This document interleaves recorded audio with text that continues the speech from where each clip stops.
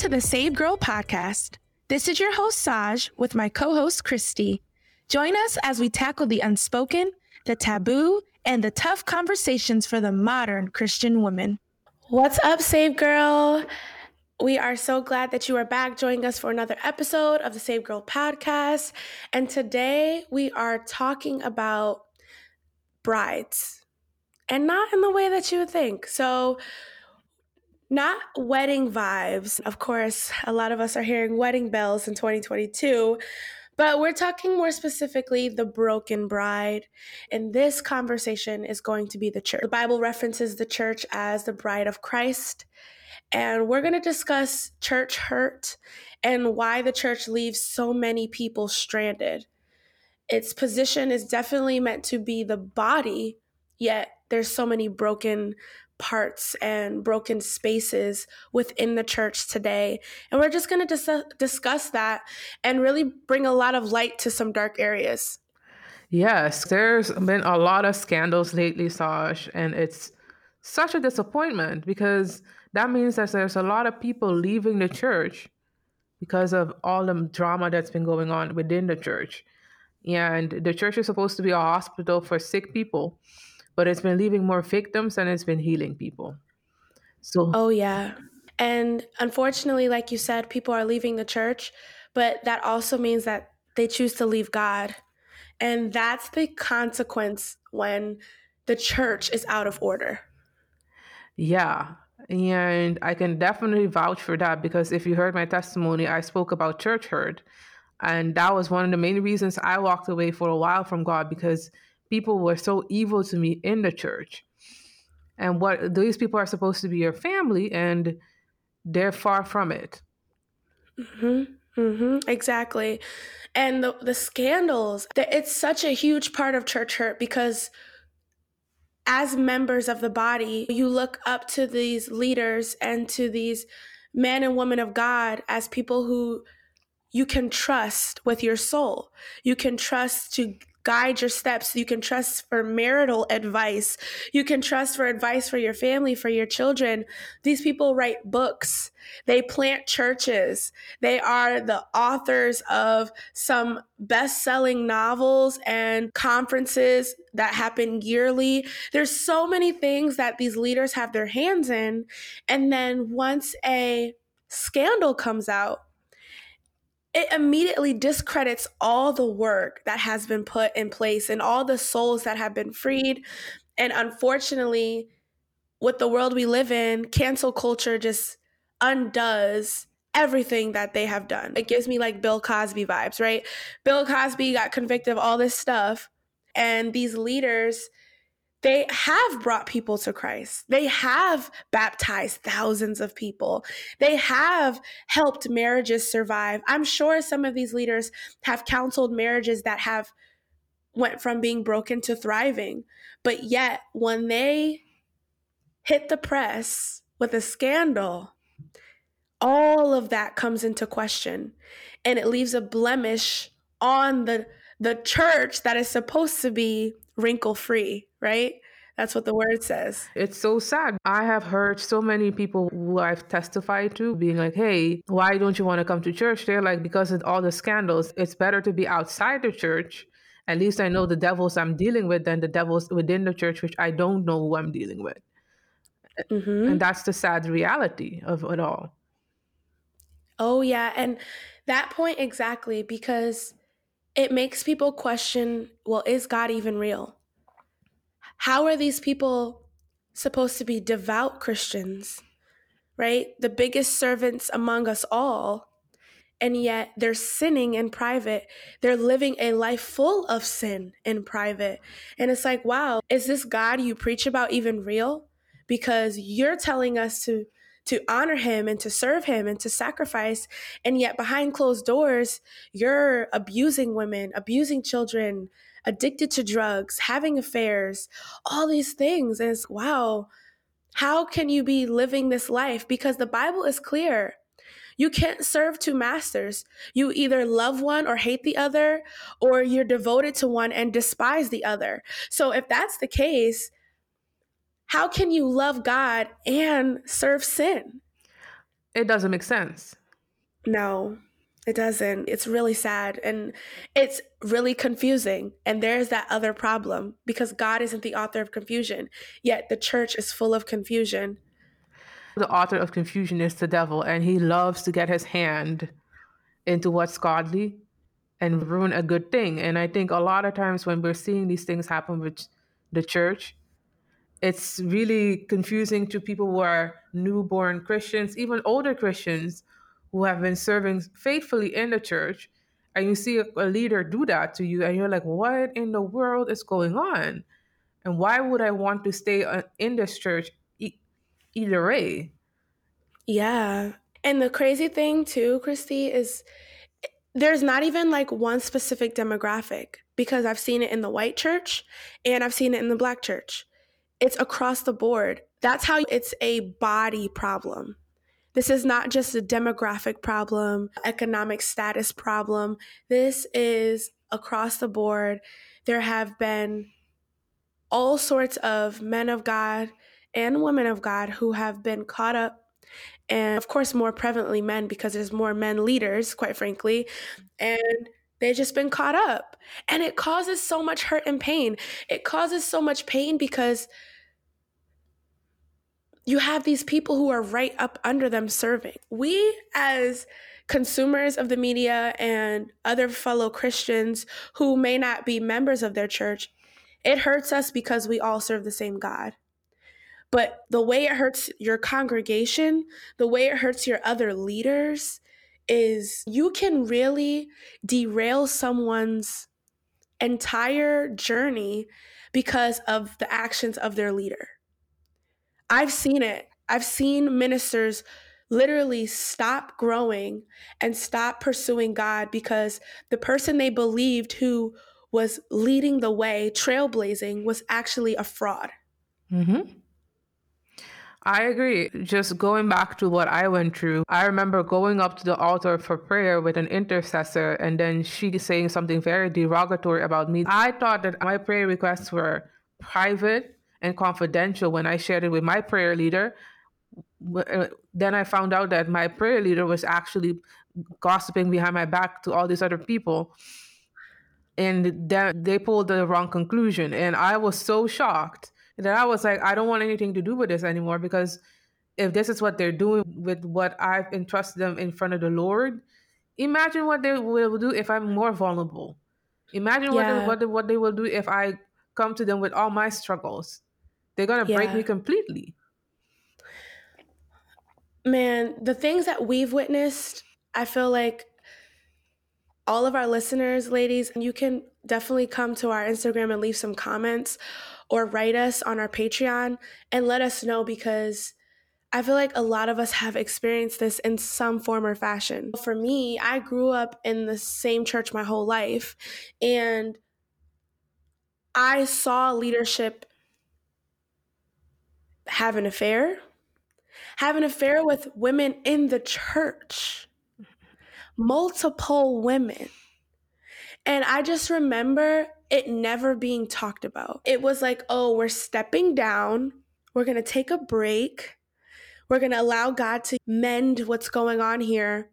And then that was the end of it. There was no conversation. There was no healing. There was no accountability. It's like they stepped down and then they just, okay, that's my action. I'm stepping down. I'm removing myself. But there's no like confession. There's no working out the ought. There's no talking through for the health of the minds of these people who were served week after week because why? They believed you were God's manservant, and yet you fell into sin and you lived there, right? You Mm-hmm. didn't get back up right away. You were comfortable. And it wreaked havoc on our church. We lost so many members. So many people were divided.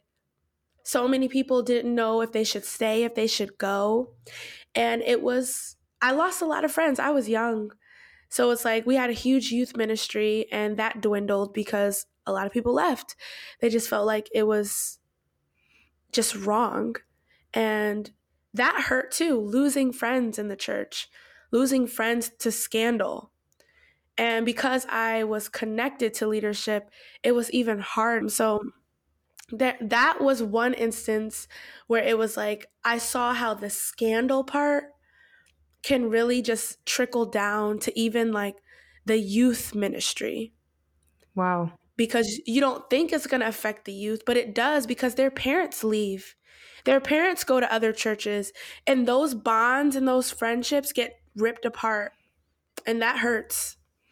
Yeah, and it hurts. How are you going to go about healing that hurt? Because it's like a family that's been ripped apart, and God intended it to be together. When people get divorced and there's so much pain and so much hurt and division, God intended it always to be a perfect union, and suddenly it's ripped apart, and then somebody's taking so and so side, and then you become their enemies while you were their friends. It's a whole toxicity and mess that needs not be in the body of Christ.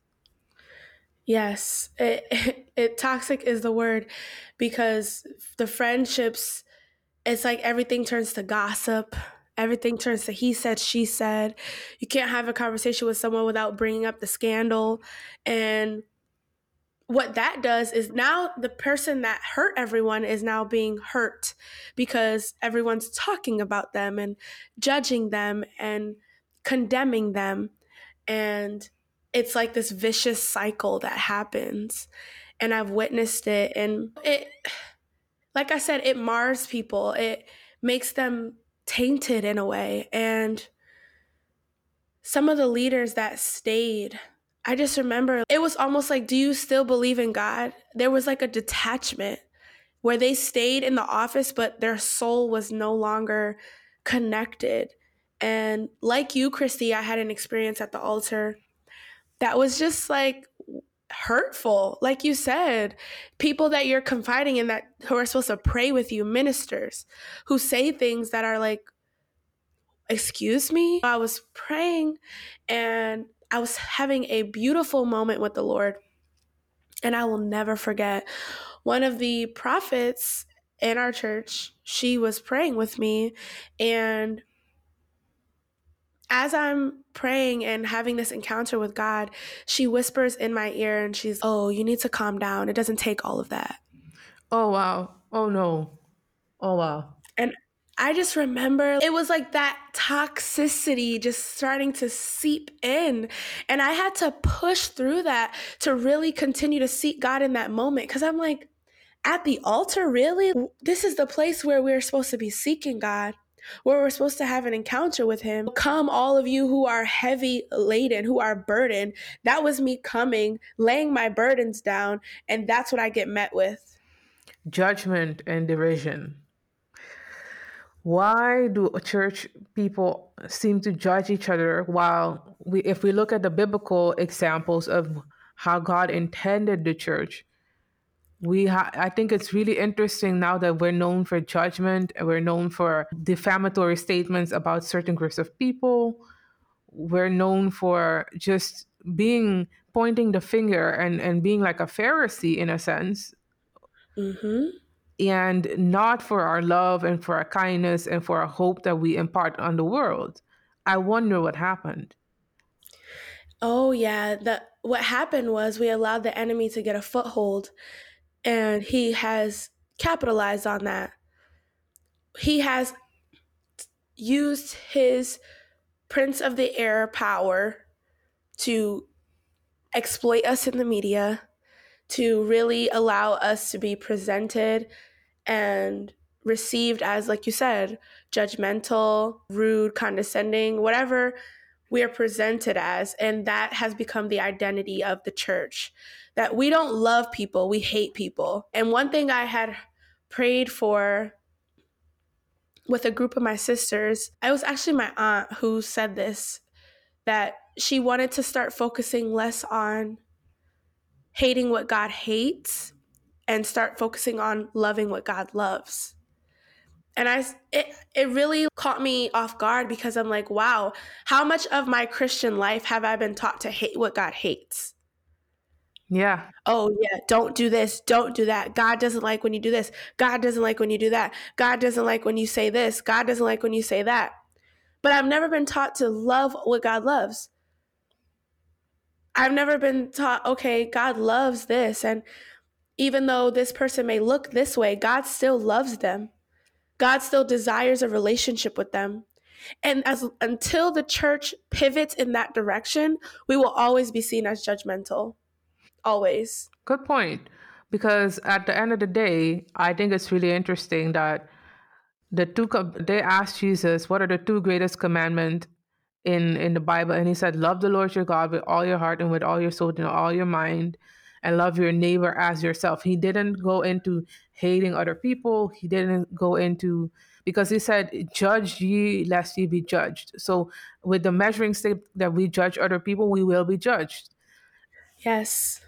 We all have a lot of sins within us that we're still working out our salvation. Even Sasha and I are working it out. And for you to go accuse someone of something while you don't see the big beam in your eye, that's very hypocritical. Okay, period. Some of us got big old houses in our eyes, not even just a beam. You got a whole mansion up in that iris. Like, I could see the whole landscape from over here. But no, you want to sit here and poke out and point out someone else's speck in their eye. And I just, Christy, it's so crazy to me how much judgment has corrupted God's people. And like you said, we're more like Pharisees than we are like Christ. When Christ confronts the Pharisees, it's all, when you really read the text, what they were saying to him, they did not mean to be judgmental. They did not mean to come off the way that they did. They were defending what they thought was right. And that is how the church is still functioning today. Instead of listening for the voice of God, Jesus said, I know what you're used to. I know what you thought you needed to do. I know what the law was, but I have come on a different term. And until we really accept that and start behaving that way, we are just as bad as they are. Yeah, we are, because Jesus called them, you brood of vipers. He called them vipers. And vipers are synonymous with snakes, and snakes are synonymous with the devil Oh, in yeah. those terms. So he just called them just a group of demons. Might as well call them that. And we're doing is the same thing, that we are attacking people and striking them with deadly poison with our tongues, because our tongue either is a vehicle of death or a vehicle of life. And we're striking people with poison of evil of what we're speaking and how we're acting, and killing people, innocent people that came to the church for help, came looking for Jesus, came looking for salvation, and end up walking away completely shamed and blamed and broken. I'm going to find the scripture and I'll reference it a little later. But there is scripture, and I believe it's in 1 Timothy or 2 Timothy, regarding how a pastor, how can he lead a church if he cannot manage his own home? And that to me is like one of those scriptures where it stings a little bit. But these men who have so many scandals and who are put on the front page of news articles, a lot of them are leading mega churches. Churches with thousands and thousands of members. And it's like, you're leading this mega church, but your tiny little house, you cannot keep in order. There's some disconnect there. Lately, there's been a lot of scandals with that. And I think it's really sad to see, even I think on a local level and on a global level, I've seen so many scandals with people, with their children acting out, or their wives acting out. And I'm like, and then they're defending them, even being like they're doing right. It's they're talented, they're this, they're that, or it's their gifting, making excuses for their poor behavior. And I'm shocked, because I'm like, this is in complete contrast to the scripture, and it's making people stumble. You're becoming a stumbling block for unbelievers and for believers alike. Mm-hmm. Mm-hmm. And I found the scriptures. 1 Timothy chapter 5, verse 8. And it goes into taking care of your household first. And I like how you brought up the local and the broader level, but the local level too, because This isn't just something we're reading on Instagram or a news article. These are both personal accounts we've also had. So it's also not even publicized as much as it happens, because these local churches aren't going to get on the front page of the New York Times or on the front page of the Yahoo News or whatever, but it's happening daily. And another thing that, what this all boils down to are people being out of order, and not just out of order in religious standpoint, right? Not the Pharisees' way of out of order where Jesus was healing on the Sabbath. I'm talking about out of order where you're not living how the word of God says to live. So I already referenced First Timothy, but what about when the Bible says, let the greatest among you be the biggest servant?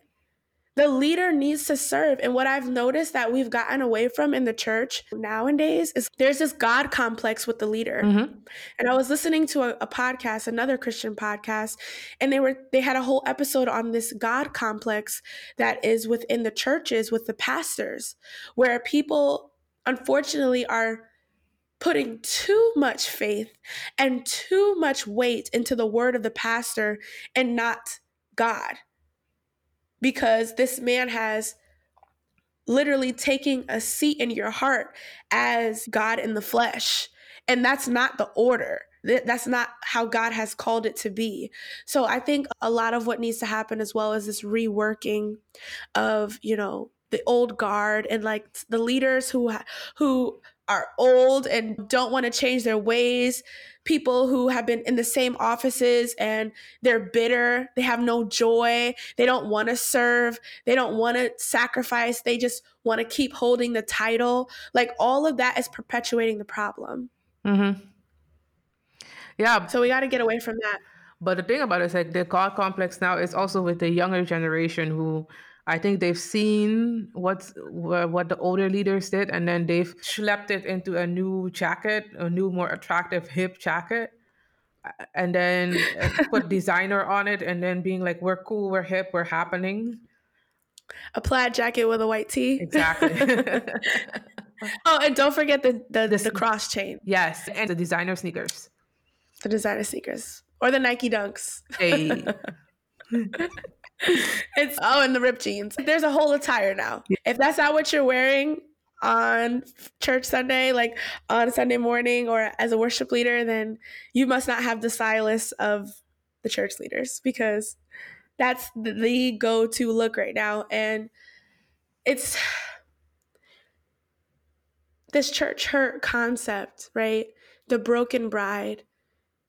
The point of this conversation is to really shed light on the fact that although there might be publicized things going on, us as saved women, right? Listeners, everyone who's present here, understanding that you're not alone. You might have gone through something and it wasn't publicized. You may have been hurt by your leader and it wasn't acknowledged. You may have been hurt by a leader within the church and it was swept under the rug. But guess what? That does not discount what happened. That does not discount how you were hurt. And it first starts by having this conversation. And then what do we do to heal? What do we do to change the trajectory of what's going on? What can we do to bring healing to this space? Well, first off, for me, it took a while, and it took different people from not the church, from the body of Christ, because we have to make a distinction. There's the body of Christ, which are all the Christian people in the world, and there's the church building and the church organization, which is more the religious organization that Christian people attend. I had to learn to make the distinction and not sweep everything out and being like, I'm done with everyone. Because what is broken in communion, in disunion, is healed in communion. So what is broken in disunion is healed back in communion. So Amen. It took people from God who approached me and talked to me and really understood my pain and prayed for me and really interceded to the Father for me that brought my healing. It was not a 10-step program. I remember my therapist wanted me to write a letter telling the church how they hurt me and stuff like that. I prayed about it and I thought, no, I don't think I need to slander the church at any point because that's not my thing. He was like, I want you to tell them what they did to you so they understand the pain that they've caused. And that's a valid point. But for me, it was more speaking to different people who have experienced church hurt, speaking to different people who have experienced that disappointment, and seeing how God healed them. And for me, going back to the Father God and asking Him to heal me from His pride who hurt me. That's so good. Separating, making the distinction, right? Don't throw the baby out with the bathwater, as they say, and making sure that you realize where the root is, who's causing this, and who's the solution. I think another part as well is undoing that God complex and realizing that at the end of the day, these are still men. And yes, we all sin. We all fall short of the glory. So when they do it too, we can't be so surprised. Oh my God, clutch the pearls. The pastor has sinned. Yeah, last time I checked, he's a human being too. Last time I checked, he is not a God. Last time I checked, he is not Jesus. So the fact that he sinned should not shock anyone. Yes, he should be held to a higher regard and a higher standard, but the mistake is still not unfathomable because he is still a human. So with that being said, I think a big portion of what we need to do in order to heal is to forgive these people and their mistakes and really pray for them, because clearly they're hurting, they're broken, they are going through things, they are struggling with demons, spirits, brokenness, rejection. They're struggling with who knows what, addiction, and instead of throwing stones at them, right? Jesus said to the crowd, you without sin cast the first stone. We can't. None of us can pick up a stone. None of us. So it's like, you know what? If I need to leave this church in order to heal, then I need to do that. If I need to make sure that I'm not attending a church just because my mother said so or my father said so, that I'm not just a member somewhere because that's just been where I've been a member since I was a kid. Make sure that you're not growing numb because you won't move. Because I won't leave the church, I have to become numb. I can't be a part of the solution. I'm going to join the problem. We don't want to do that. Seek God about what you need to do in order to grow, because the more you grow in Christ, the more you will be a part of the solution. The more people will be able to encounter Christ through you. You will be the city set on a hill. You will be the light that cannot be hidden. You will be the one that God can use as a vessel. But if we're all in these churches where the leaders are corrupt and everybody's just stuck and nobody's healed, then we're putting ourselves into the problem. Yeah, I agree. One thing that really stood out to me was that scripture that says, vengeance is mine, says the Lord, because I definitely wanted to hurt them back. Because the way that they hurt me, I wanted to strike back. And I know there's plenty of sisters and brothers out there who have gone through different things and who, in one way or another, want to slander the church or speak negatively about different things that happened to. I'm not saying don't speak about what happened to you. Please do speak with someone who you can trust, who will uplift you, who will hold space for you and pray for you so that you get healing. But speaking about it just to speak about it, or just speaking about it to slander the body of Christ, you have to know that's God's body. This is Jesus' body. This is his bride. And when we are fighting amongst ourselves, we are doing exactly what the devil wants us to be doing. So we have to be careful. Because a house divided against itself cannot stand. Mm-hmm. And the enemy knows that. So the best way to cause the collapse of the church and the stunting of the church is to divide it. Yeah. To keep it from growing, from communicating, from healing. Keep it in this broken, disjointed place, the broken bride. Because just like a real bride, just like a wife on her wedding day, if she's broken, how is she going to get to the altar? How is she going to submit? How is she going to say yes and I do and make that vow and that covenant, right? If we're to get to the place where Christ sees us and wants us to be as the hospital, as the place that helps souls reconcile with him, if we're going to get there, we have to be in a unified body. Yes, unity is the precursor to just the love that God wants to bring back to the world. That's what's really important. I think a lot of times we underestimate unity because God actually confused the people at the Tower of Babel because they were so united in doing evil. Imagine what we could accomplish if we united for good and for the love of people and for the healing of people. This world would be a completely different place. Church would be amazing. You talking good, Christy. I forgot who I was listening to. I was actually listening to one of my friends. He was talking about the Tower of Babel, and he said that the only thing that is powerful enough to stop unity is God. And I thought that was so profound because they were going to reach heaven.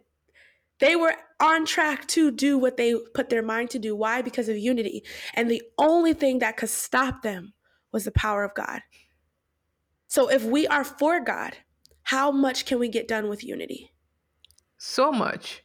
And we have the Holy Spirit within us, which is God's Spirit. So we would change the world seismically. And we need leaders and we need people in the church and we need a fresh breath of, and a changing of the guard of people who are humble, who seek God before anything else, who seek to serve instead of seeking the limelight. That is something that is really what I'm hungering to see in the church. But the thing about it is like we can be part of the solution instead of being part of the problem. A lot of us, God has called us to rise up and take our places in the church and the church body, but a lot of us are scared, being, oh no, I'm too this, I'm too that, or it's too much commitment, or I can't do this anymore, or I can't do that anymore. And I'm including myself because as Saj, I felt called to do different things within the Save Girl ministry, but I wanted to stay in the background. And I definitely was like, I'm good. I don't need limelight or anything like that. That's totally fine. You can get all the credit that you want. I'll do everything in your name. Amen. And then Saj and God were like, no. No, Yeah. there's a place for you.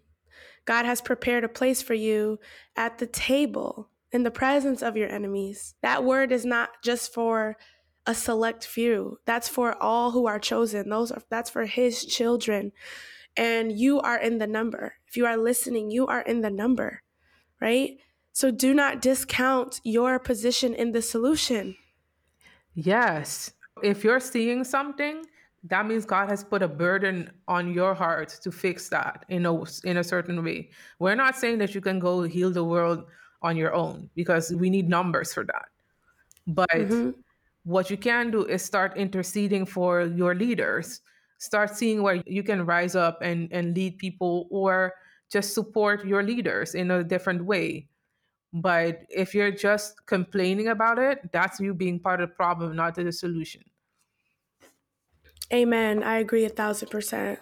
And I think, Christy, that the best way to push this solution forward is by the power and the weapon of prayer to destroy this stronghold of just toxic behavior and stuck leadership and a church and a body that is broken. And I think you would be a wonderful voice to pray over this today. Okay, let's pray. God, I thank you so much for everyone listening today. Thank you so much for the people who are under the sound of my voice that have been listening, Lord Jesus, and opening their hearts to your word and to what you want to communicate to them today.